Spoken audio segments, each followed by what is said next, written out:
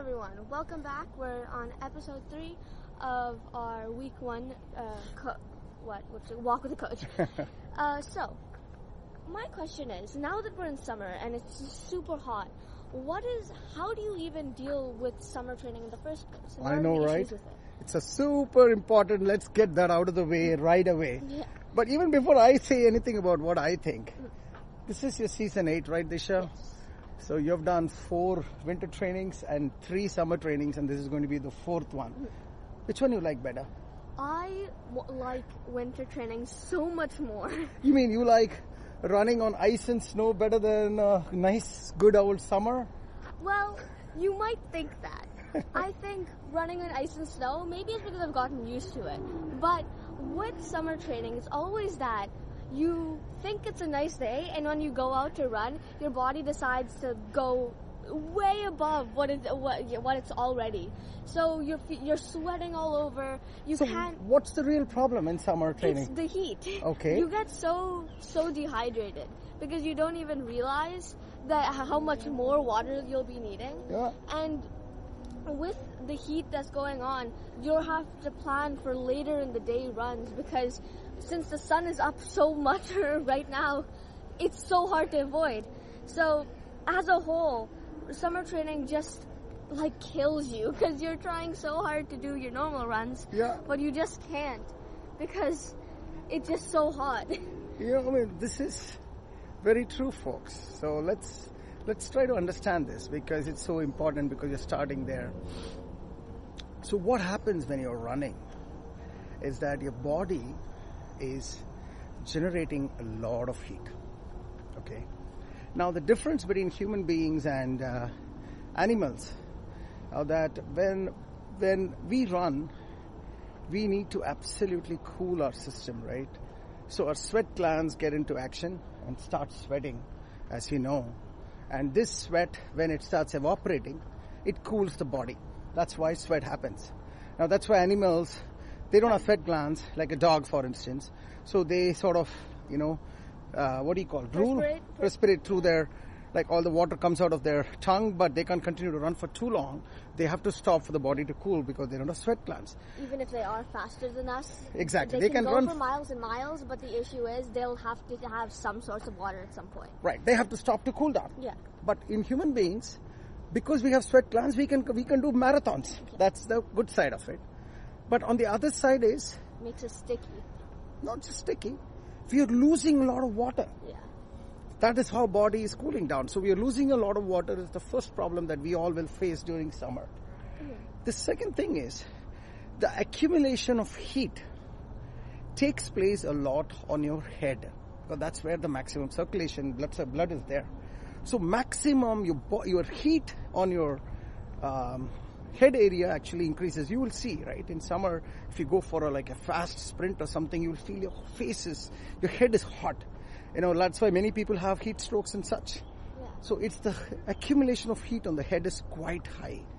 And if you combine these two, you have a very high accumulation of heat, and you also have a very high loss of water in the form of sweat.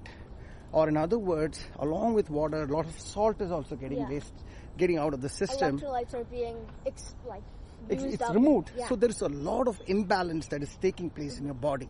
That's basically the point. There is electrolyte imbalance, there is a heat imbalance, there is a water imbalance, and there is when I say heat imbalance, the heat, difference in heat, head temperature is much higher than maybe some other part of your body. That imbalance is there. So as a result of all of these imbalances, your body is getting more and more uncomfortable when you're running in summer. That's really the simplest way to explain to you what happens to you during summer when you're running. It's crazy because for heat and stuff, right now, me and Appa are just walking, but still my head is very sweaty right now. And see, I'm wearing this cap. You shouldn't be doing this when the sun is blazing like this, because it's further sort of containing the heat. It's like wearing a jacket over a long sleeve shirt. It doesn't make sense to do. That's right.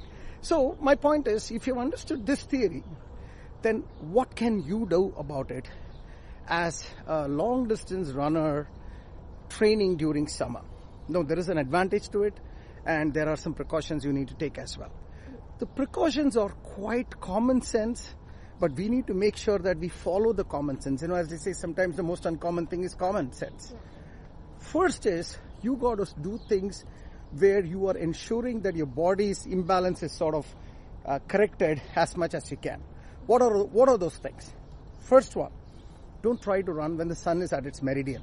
Let's start with that. It's a simple one. Yeah. If you are in Texas, 105-degree temperature, don't run in mornings, or run at 4 or 5 o'clock in the morning before the sun comes, or run at 8 o'clock in the evening. So, like I said before, I think I said this around my complaints time, I said we have to plan runs around times that we're not used to.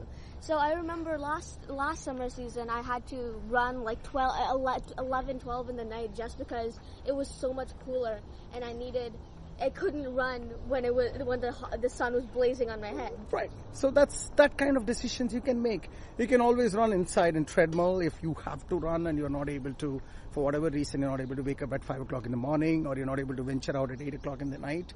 See if you can run in treadmill for a couple of days when things are really, really hot. Simple decisions will not make any difference, but you can make those decisions, plan it out. Item number 2, clothing. Very important that you wear wicking clothing. That means the sweat can be absorbed and taken away, and the cloth doesn't become thick with salt and abrasive sort of material. It becomes, and it creates all kinds of scratches and rashes and that type of stuff. So you need to have good running t-shirts, wicking material.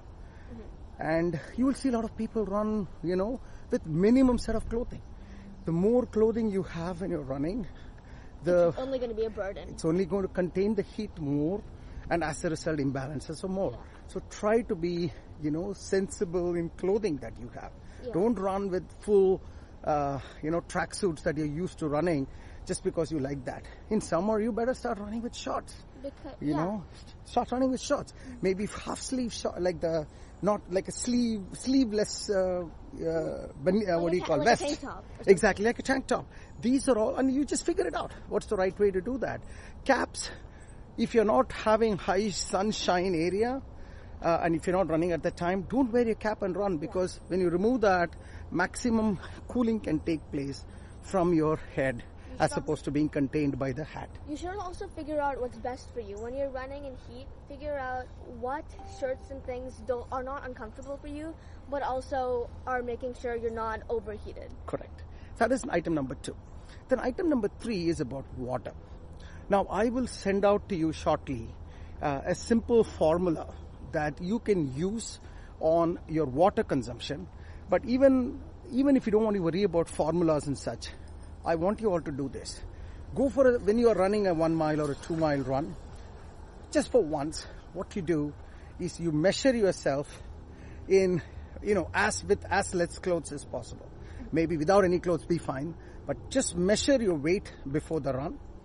And you finish the run, just a 1 mile run during a normal sort of temperature run, come back and measure yourself with the same, so that the cloth weight is not part of the equation, and see how much is your body weight loss. That essentially is your water loss. That's what you need to replenish. That's one quick and dirty way of figuring out how much water you need to replenish during the run when you are in summer training. Small thing will make a huge difference as you run. So you know that for every mile, 100 ml of water is the loss that I'm getting for this temperature. An approximate idea. That will help you in planning how much water you need to drink every time you go for a run. That's on the water side. But as I said, when water goes, there is also electrolyte. That means there's also salt that leaves your body. So you need to replenish your salt, otherwise you start getting into cramps. So the salt tablet, there is something called as NUN, N-U-U-N. Every senior runner would have these tablets. Junior runners, a light running program, go and search for NUN tablets, N-U-U-N tablets, and get into the habit of at least having one tablet even before longer runs. A little bit of walk, run kind of a warm-up week is okay. But as you get into the program, as you run more and more, where you sweat a lot, one noon tablet before the run will if you put it in water and drink, it's pretty tasty, and you will really replenish the electrolytes. Or a Gatorade is also another way of going through that. So what I usually do for my runs is I always run with someone, but what I will do is I'll have 2 water bottles of ice water just because it's super cold and like cools my body a lot, and 1 bottle of Noon. So, and I take the Noon a little less than I take the water, but I still take like 1 gulp every time I drink some water. That is correct. Then comes the 4th item, which is the concept of dumping.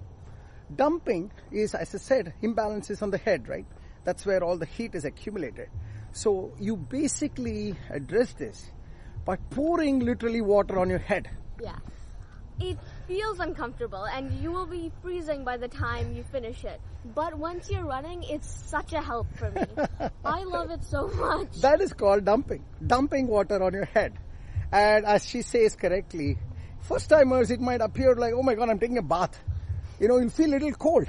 But I'm telling you, take a bottle of water. This is not for like early warm-up days, but right in the middle of the summer and you're going for longer and longer runs.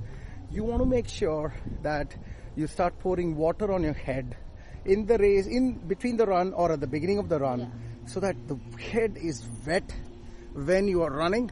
And when the head is wet when you're running, it'll rapidly dry off. But when it dries off, it cools your head dramatically, and it'll also help you in maintaining this imbalance of heat. On really hot days, I keep 1 water bottle dedicated just to dumping, so I can dump some water on my head. There you go. So that's really the final sort of thing I wanted to say. And then, not the final, the penultimate one. The last one is for every 20 second or so increase in pace, you essentially increase your temperature of your it'll appear as if you are running at plus 5 degree temperature. That means every time there is a plus 5 degree temperature in your environment compared to the last time you run in winter, you need to reduce your pace by 20 seconds per mile I'm talking about. Or in other words, let's say you run at 11 minute a mile pace during winter, and the temperature is at 50 degrees Fahrenheit. And today the temperature is at 80 degrees Fahrenheit. That means for every 5 degree increase in temperature, you need to reduce your pace by 20 seconds. Or in other words, 50 degree Fahrenheit to 80 degrees is 5 minutes, or 6 times 20 seconds. 1 minute 20 seconds, you need to slow down. That means you should be running not at 11 minute mile, you should be running at 12 minutes 20 second mile. I do 12:30 and my base pace is around 11:10. So there you go. So that's the idea here, guys. Reducing your pace by around 20 seconds for every mile when the temperature goes up by 5 degrees from whichever base you are starting with. So if you're comfortable at 11 minutes at 50 degrees, if you're 80 degrees, use this calculation and reduce the pace. For new runners and for light runners who are hearing this for the first time, your goal is very simple. Run very, very slowly. Follow all the other instructions I told you on summer training. You will be in good shape. The advantage of summer training, though, is that because you are training over the summer, by the time you come to the race day, which is in like mid-fall, so like October around, early October, it's perfect because you have been dealing with heat for a super long time. Your body cools down like crazy. Exactly. And because you're running in summer, your body gets trained beautifully. Yeah. So when it comes to winter timing or fall, early fall, your body is in a state of beautiful equilibrium, and you will perform a lot better than the other way around if you're trained on winter and had a race day on summer. Okay? So there is always a silver lining in all of this. Winter training always feels like a blessing after summer training. It's great. So summary-wise, summer training, imbalances of electrolyte, imbalances of heat, and imbalance of water is the result of what happens during summer training. Oops, 1 minute. What happens during summer training, and what you can do for that is figure out the water consumption that you need to take. make sure noon tablets for fixing the salt side of the story. B, have a common sense approach on what time of the day to run. Have a common sense approach on what dress you should wear, less the better, okay, so that you don't accumulate heat. And have this equation of 20 seconds for every 5-degree increase in terms of heat, 20 seconds slower speed. You do all of this in combination, you will be training your body better, and as a result you will be a lot better during the race day. Hope this makes sense. Disha, thank you for hosting second time. Thank you. And I hope you enjoyed it as much as I did talking to you. And guys, good luck, and we will talk soon next week. Take care, guys.